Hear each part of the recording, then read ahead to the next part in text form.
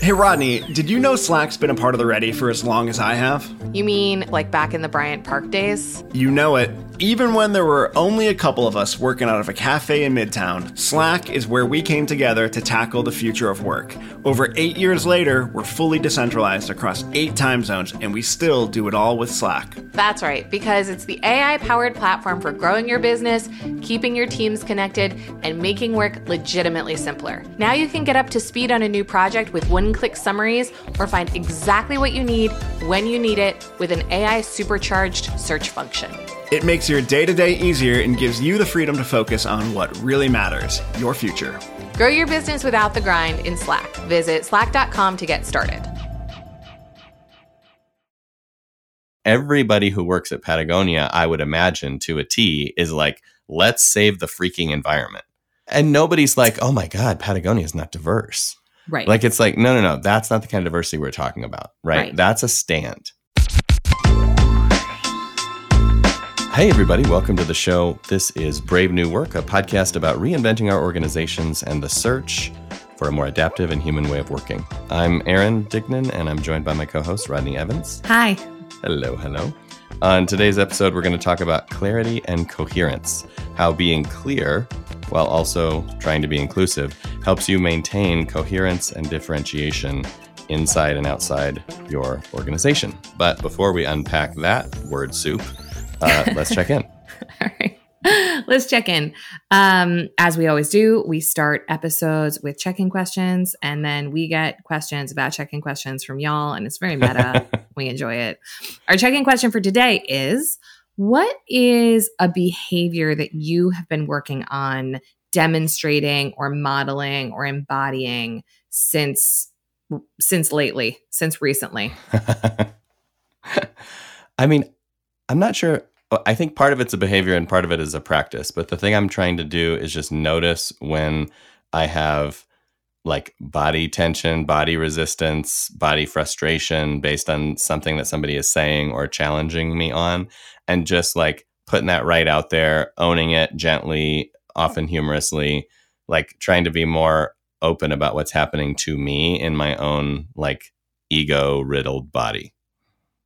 Nice. That's great. For me, a thing that I have been thinking about, I had a horoscope pop up in my horoscope app. You can just roll your eyes. I can see it. It's fine. They're all the way back. Okay, good. But my horoscope one day this week was, you're sensitive right now, so be careful not to revolt against the weather. And I've been in several moments and conversations work-wise in the last little bit where I'm like, I cannot care about this more than you do. And like, I need to not be grippy about it.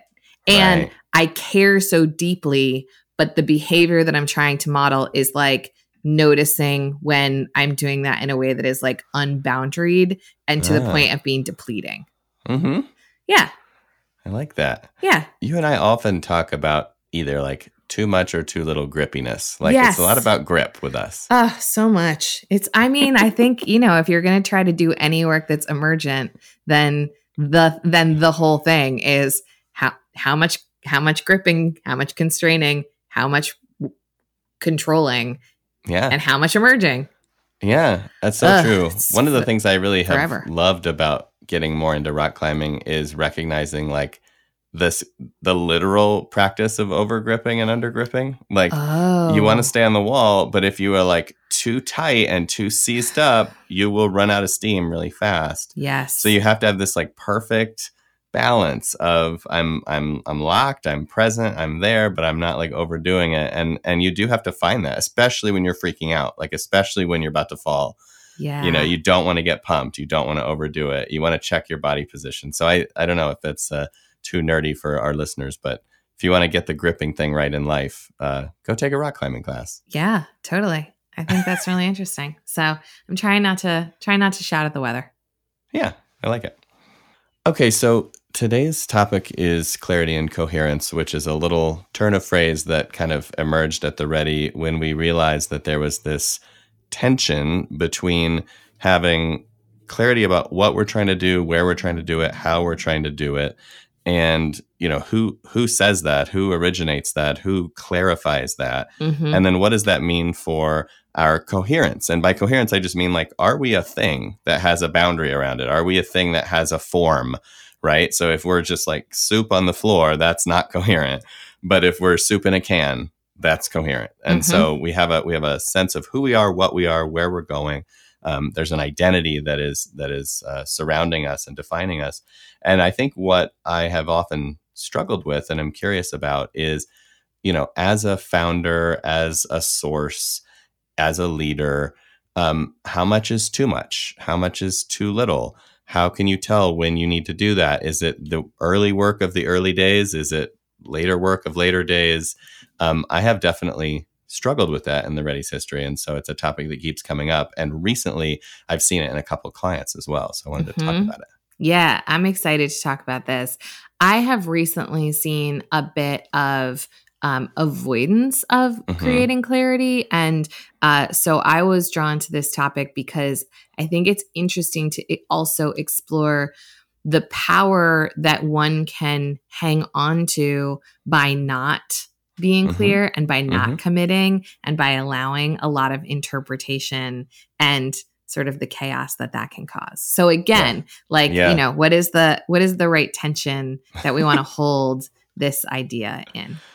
So maybe let's just start with talking a little bit about what we're seeing out in the world right now. Like, what are some real life examples that made you pitch this as our conversation for today? Yeah. So I was having a conversation actually recently about work-life balance. And there is a partner of ours that I'm working with where the nature of the industry is very ad hoc and very elastic, and like things can emerge and be sudden and really important at off hours, et cetera. And it's possible without clarity about that to kind of build a company where there's a lot of different factions of belief about, is this a place where we're going to work a 40-hour week that's 9 to 5? Or is this a place where we're going to work an 80-hour week and it doesn't matter? Or is it a place where we're going to like do it when we need to do it and then recover when we can?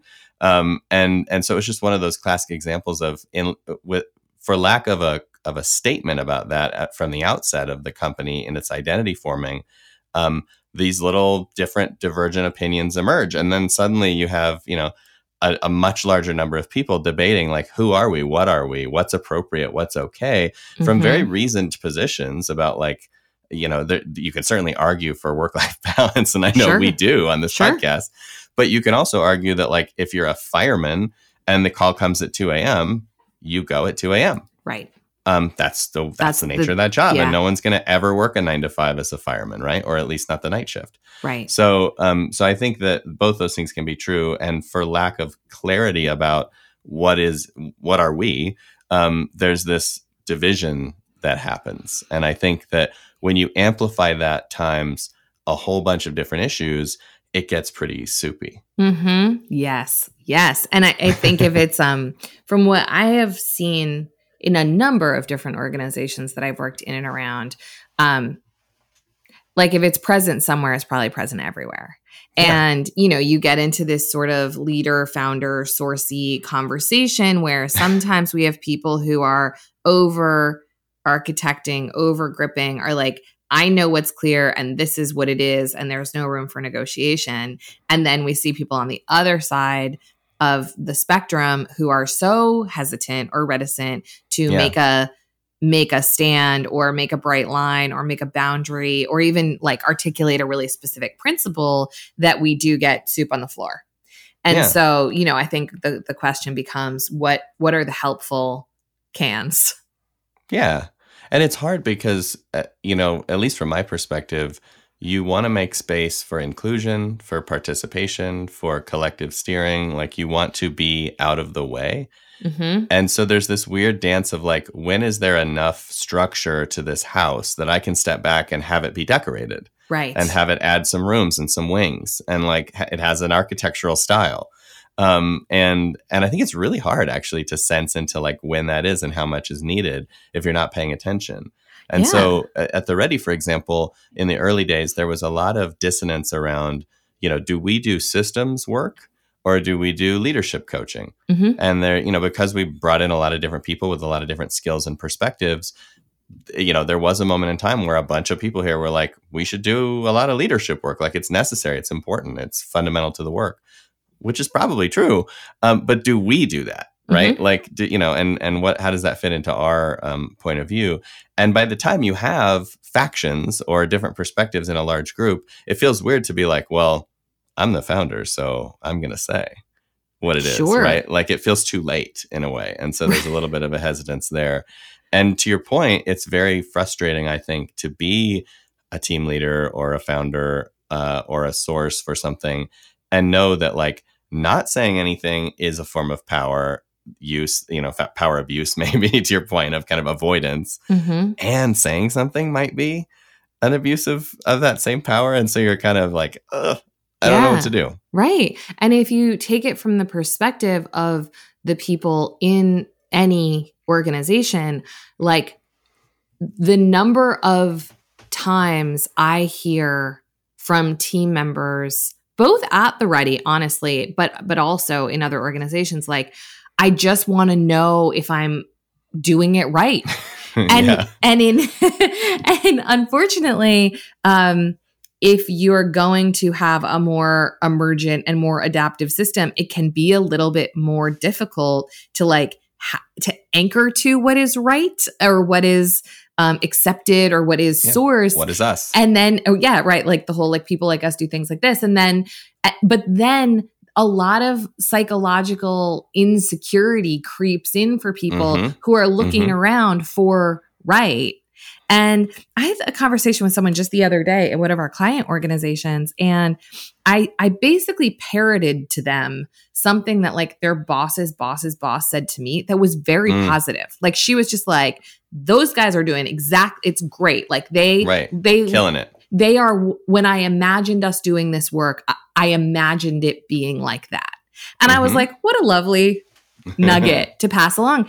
And it was like, that meant so much to them because they're casting about in all of these new ways of doing and being, and they just don't know. And so people look for signal, to the people who have been around longer, or the people who have more experience, or the people who started the place. Yeah. And so then there's that tension of, like, you're looking for emergence and innovations and new ideas, and not to be the single arbiter of what's good, but you have a system who is looking for an arbiter of what's good. Yeah. Yeah. Yeah. It's so fascinating. And obviously the ideal scenario is that somehow the usness and the suchness of it all, like, emerges naturally and organically, and we all agree. But that's not usually what happens. No. And so for me, I was stuck on this for a long time, and I finally feel not stuck on it, mainly because two things occurred to me. One of them was told to me, and the other just occurred, that, like, changed my perspective on it. So the first one was recognizing that if you bring together a larger and larger group of people through whatever filter you choose, and then you let each of them tug gently on the identity of something, eventually it will be average. So, like, it's just everybody gets a piece of string, they all tug a little bit, and because we're all different, because we are explicitly hiring for difference, right, we will eventually have an average thing. If we can all agree it is something that has been focus group to the place that it is uninteresting, almost always, and in almost any scenario. It's the lowest common denominator. And I guess my point is, even if we don't agree, like, even if we just all disagree, but we all get to affect it in some way, it just becomes average on the periphery, right? It just becomes this, like, everybody does it a little bit differently. And so what is it? It's nothing, right? Like, this group does it a little bit this way. This group does it a little bit that way. They don't agree. But now the average experience of the Ready for customers is like, I don't know. It's a bunch of stuff. So that was one insight where I was like, oh, okay. So if I play into my, like, better nature of inclusivity and everybody has a voice and all the things we advocate for on the show to the nth degree, to the extreme, I end up with an average thing. And that's not good. If you think about, like, the way we deliver our transformation, for example, some people start with a workshop, some people start with a priming experience, some people start with, a conversation, some people start with an audit, with a diagnosis. Like, you just go down the list and you start to say, like, all right, multiply that by 5 teams, by 10 teams, by 1,000 teams, each with their own variation on that theme, each interpreting what we do from basically no sense of clarity, like just or consultants. Mm-hmm. And then adding on services over time, right? Like, oh, you know what they need is they need a little help with pricing. Oh, you know what they need is they need a little help with strategy. And because we don't have a container, eventually you're just, I don't know, Accenture. You're like a big, we do it all. We do it in all these ways. And even, I mean, even Accenture probably has bright lines about what they do and don't do. They're not they're not an accounting firm. But the idea is like wherever those lines aren't, over time with scale, it just becomes we do it all and we do it every way. Mm-hmm. And that is a certain kind of averageness. Mm-hmm. And you see that, I think, even in businesses and products too. I mean, there are hotel chains you can stay at where it's just like, where am I right now? This is very average. Exactly. Yeah. And maybe that's the intent. So that was the one insight. And so I'm worried about that. And I want to be distinctive in the places where it matters, and inclusive and diverse in the places where that adds to the experience and the value. So, and then and the wisdom to know the difference between the two things. So that was one.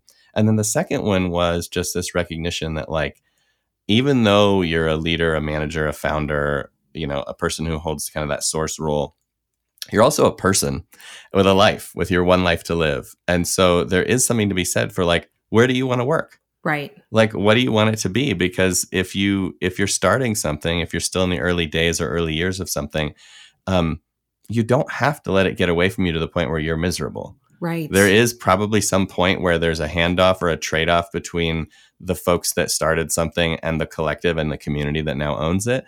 But it isn't in year 1. It's not in year 2. It's not even maybe in year 5. There's still some connection there where it's like, what do you want? What brings you joy? What strengthens you? What makes you feel proud of what you're doing? And you are a voice in the system forever, but you're especially a voice in the system with that inherent kind of influence and power in the early days of a project or a company. And so the other part of it was just like, yeah, maybe I should just tune in a little bit more to, like, what do I want? Mm-hmm. And just own that, like, not be so ashamed of that or so afraid of that, and just be like, I want to work at a place that kind of focuses on this. Mm-hmm. Or works like this, or thinks like that, or prioritizes this. And that is not something that I have to shy away from in order to be, kind of an advocate for participatory decision-making and inclusion and collective benefit. Mm-hmm. And just because what I'm seeing right now is more along the lines of not being clear or coherent than the other end of that spectrum.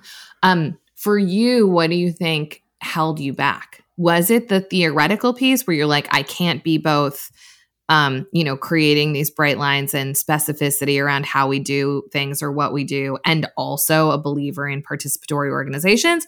Or was it something else?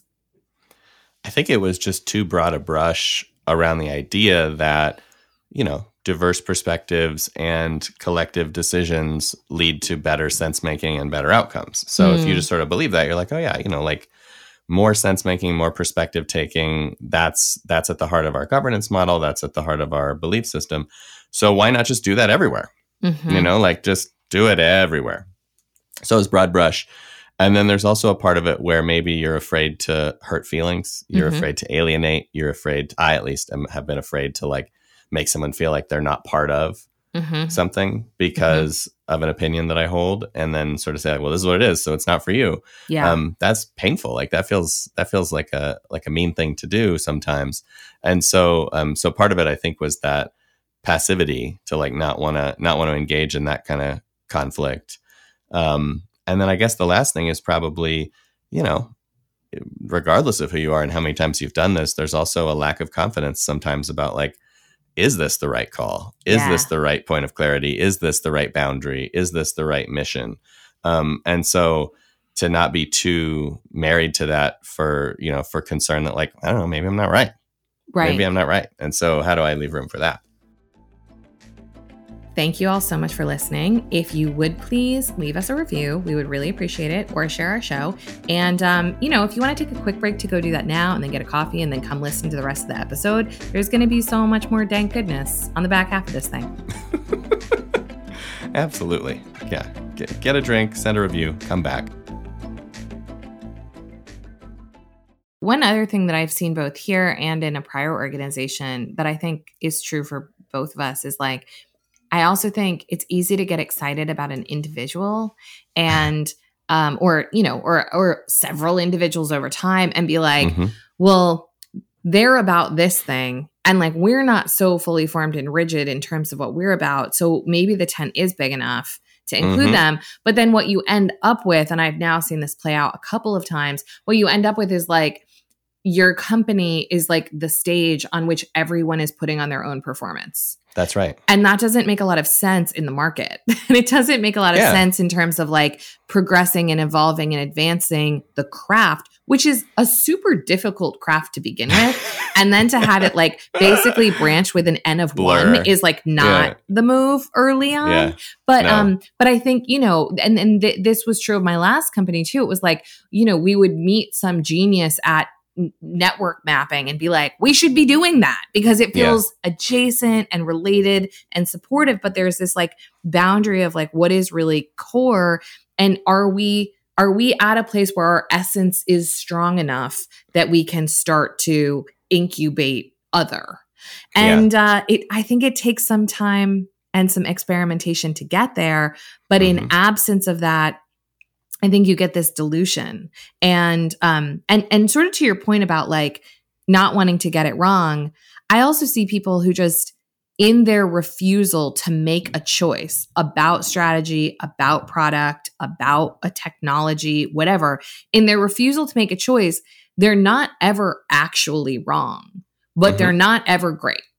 Right. Yeah. And that's the thing to me that I'm edges. Like, I'd rather that we got it like wildly wrong for a quarter or a half a year. And then we were like, oh, wow, that was a profoundly Big stupid pivot. idea. That was not the move. Then just like we tried to be all average. things to all people and not ever like rock the boat or alienate or whatever. And then, be just okay. Yeah, it is funny. The avoidance strategy kind of clips the ends of the bell curve of possibilities off. It's like, we're not going to have a wildly successful outcome. We're not going to have a terrible outcome. We're going to have this sort of middle ground. Whether that be strategic or cultural or whatever, like that's what we're signing up for is this very different thing. The thing I think that's true about sort of that middle of the spectrum then is although that might feel safer in some ways, you also have to think about like what kind of flies does that light attract? Yeah. Because if you want to do something that feels kind of middling because it feels safe, then the humans who show up for that are what you expect. Safety craving. It's funny. You clicked right into what was emerging for me, which is this notion of like, why the ready? Why do you work here?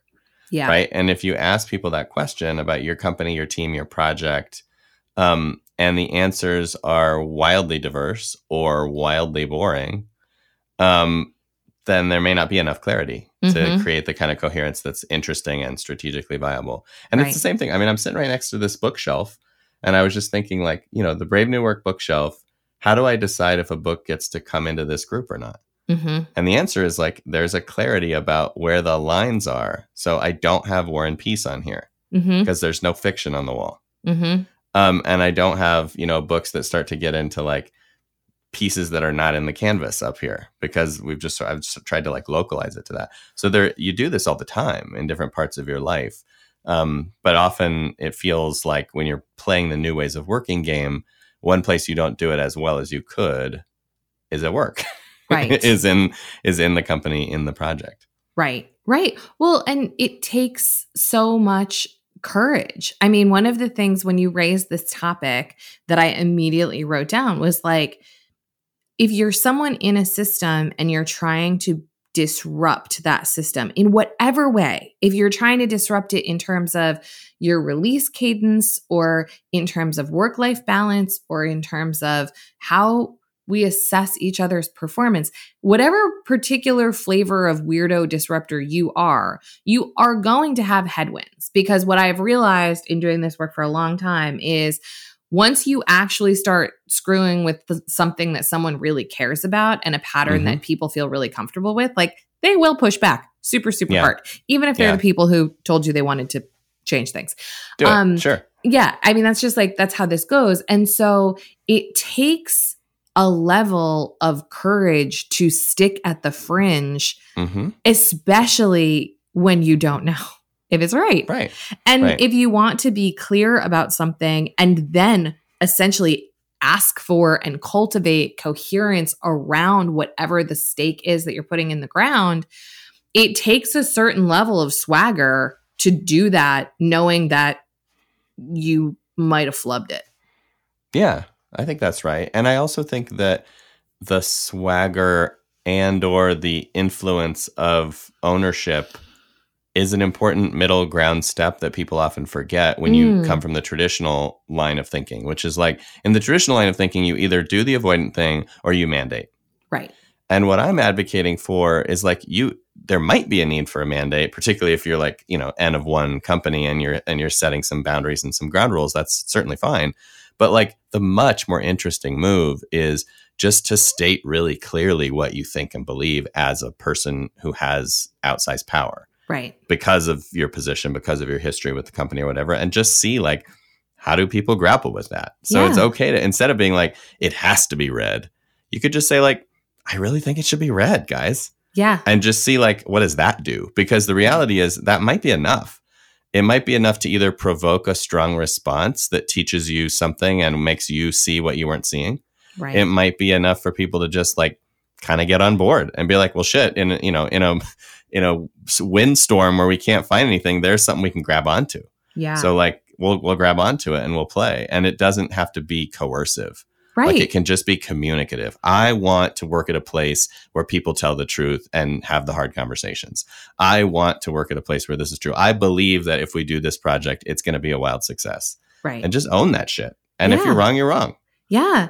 And like, face up to the inevitable rejection that is going to come with that. And like, that's great, because if you are clear and you're saying that, and there are people around you in our system, outside our system, in client organizations who are like, that's not for me, then they are not for you.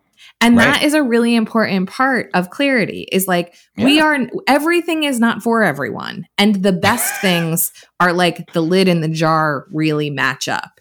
And so rather than us always negotiating to make sure no one like leaves us or fires us or rejects us or abandons us or quits, just be really clear and be like, if that's not for you, then we're not for each other. And that's totally fine.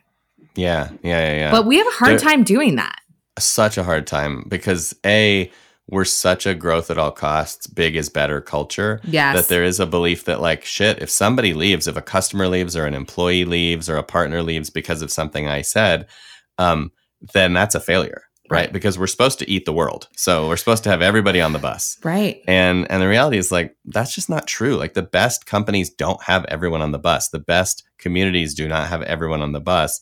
They are diverse. They are inclusive with the people that are there, but the people that are there do share something. Yeah. And that is the thing, is like, where are you diverse and where are you aligned? That like, everybody who works at Patagonia, I would imagine to a T, is like, let's save the freaking environment. Right. There's no like oil loving, like, let's pollute the earth. How can I put more carbon into the atmosphere? Climate deniers. Like, I'm just here Patagonia. for the fashion, but like, also big oil? Probably not. Yeah. And nobody's like, oh my God, Patagonia is not diverse. Right. Like, it's like, no. That's not the kind of diversity we're talking about. Right. That's a stand. Take a stand. Exactly.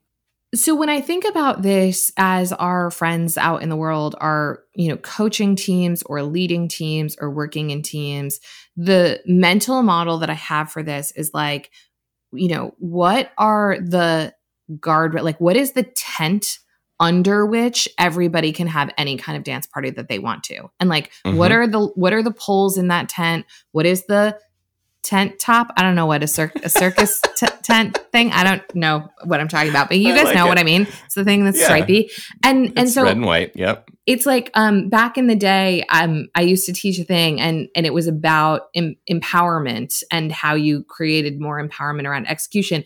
And I would always say, you allow the how. You give guidance and guardrails and allow the how. And to me, guidance and guardrails are definitely cousins to clarity and coherence. It's just like, what are the things that are true for us for now that are strong convictions that we're holding at the moment.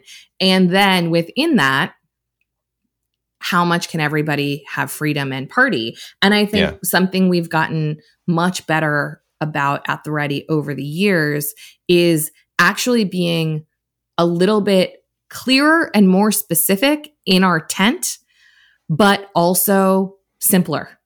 Like, I think our tent used to be very detailed. And there was like a lot of thinking around what was essential and what was our intent and what it looked like and why and all of that stuff. And I feel like we've gotten to a place where like everyone is anchored to the idea of changing how the world works. And a lot of us come at that from very different perspectives. And some people come at it from like a social justice perspective, and some come at it from like a traditionally like different kind of organizational perspective, like academia or religion or something. And like some of us come at it from like a post-bureaucratic perspective, but it doesn't matter. It doesn't matter like why we're in that tent. We're clear that we want to change the way the world works into this other way that we're also clear on. And I think that gives us the coherence we need to do our own kind of dance. Yeah, I agree with that. And I think it, it plays out in that level at purpose. And then it plays out in all these other little smaller ways, like where, what's that same level of clarity that we need to have a tent around brand or how we talk to each other or how we show up and all that other stuff. The other thing that really provoked for me when you said, it's about the how, I also think the underpinning of this whole idea and where it becomes less contradictory to our broader thinking about decentralization and autonomy and transparency and collective action is that the why behind the clarity matters a ton. So in a big traditional legacy system, the clarity comes from a why of lack of trust and assuming everyone's an idiot. That's why we have the why. And so it's like that's why we have the clarity. The why behind the clarity is I can't trust any of you, so I'm going to tell you exactly how it's going to be. And that way we know we're going to get what we want. And so it's all about compliance rather than this, which is saying, no, this is about being distinctive. This is about having an identity and a coherence and being one thing together that has a boundary between us and the rest of the world that allows us to do great work in the world. Yeah. And so that's why we want the clarity. And so then the kinds of clarity we seek, the way we share it, the way we talk about it is going to be like more gently held. And it's going to be done with some grace and with some love and with some like collective ownership of the idea that we want it. Yes. Like we're not trying to buck it. Whereas in the traditional bureaucracy, you're like, oh God, stop telling me how everything is supposed to be. Right. And in these kinds of systems, we're almost craving like, let's make sure that we know how this is supposed to be. Right. So that we have something that makes us us. Well said. A quick tip of the hat to Taylor Marvin for making us sound good. Brave New Work is produced by The Ready, where we help organizations around the world change the way they work. You can get in touch with us by emailing podcast@theready.com, and more of you are doing that, and we are loving it. And as for you, thanks for listening. Now go change something.